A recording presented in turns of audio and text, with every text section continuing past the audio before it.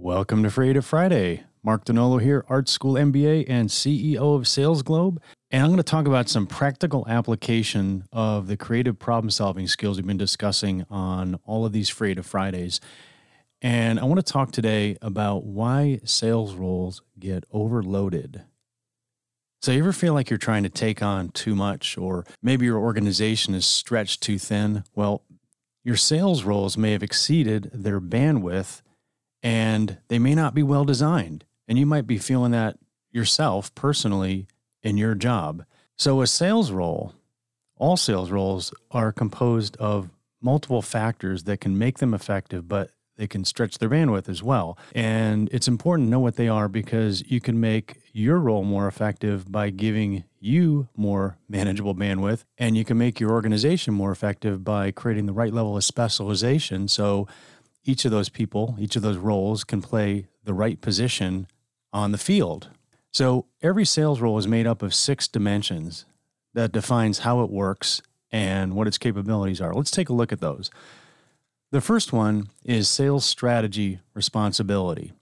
So every role has to make a decision about whether it's going to be selling to new customers, to current customers, or maybe it's going to be doing service responsibilities, or maybe all of those things.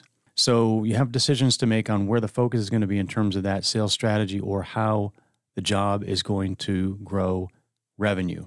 Product responsibility, number 2. So the job can focus on a specific product. It can be a specialist. It can focus on a product category, products in certain areas. It may focus on an entire portfolio of products.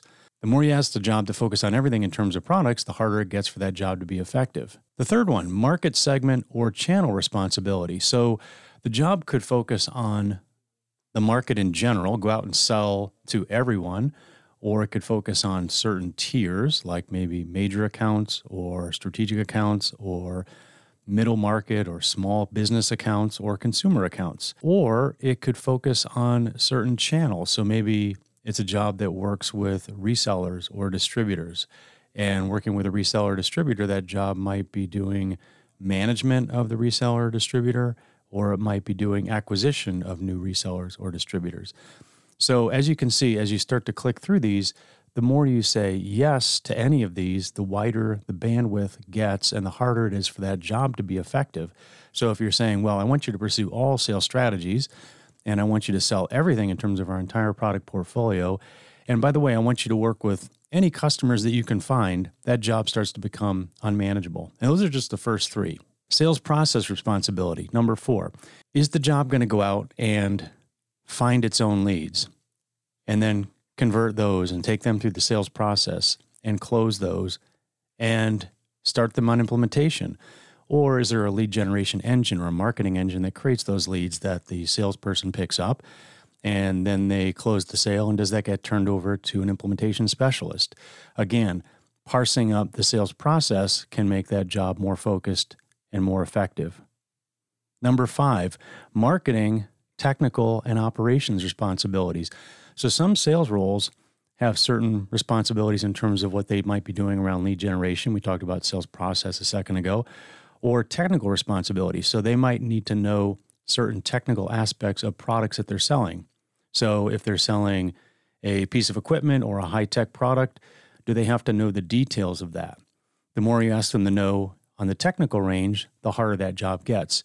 Or you can start to slice that out and say, well, we're going to have an SE, a sales engineer, help out and provide the depth and specialization we have in the technical area. And then finally, number 6, management responsibility. So think about the classic selling sales manager. You have a salesperson who is also responsible for managing a sales team, so they're doing both. They're conflicted because they've got their own quota, their personal quota, and then they've got the team quota. So they've got to do both of those things, and they've got to balance that out. And they have to be careful not to cannibalize the revenue from their own people. So you see selling sales managers in a lot of organizations that are evolving and developing.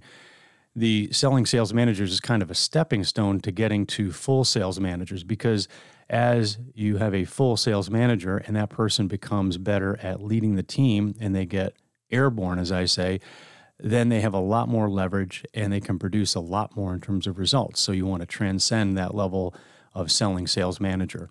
So think about these 6 dimensions: sales strategy, product responsibility, market segment, sales process, marketing and technical, and management responsibility. And then take an inventory of what each role in your team does in those 6 dimensions and see whether you're saying yes to too many of them. Ask yourself questions. Where would you focus in on each job? What would you offload to another type of job or another role? Maybe some should go to marketing. Maybe some should go to operations. Are there things you could eliminate altogether in terms of what that job does? So how can you hone that job and even hone your own job to make it more effective? So look at your role dimensions for yourself and for your organization to make your team more focused and effective. And use this in your Creative Friday and every day.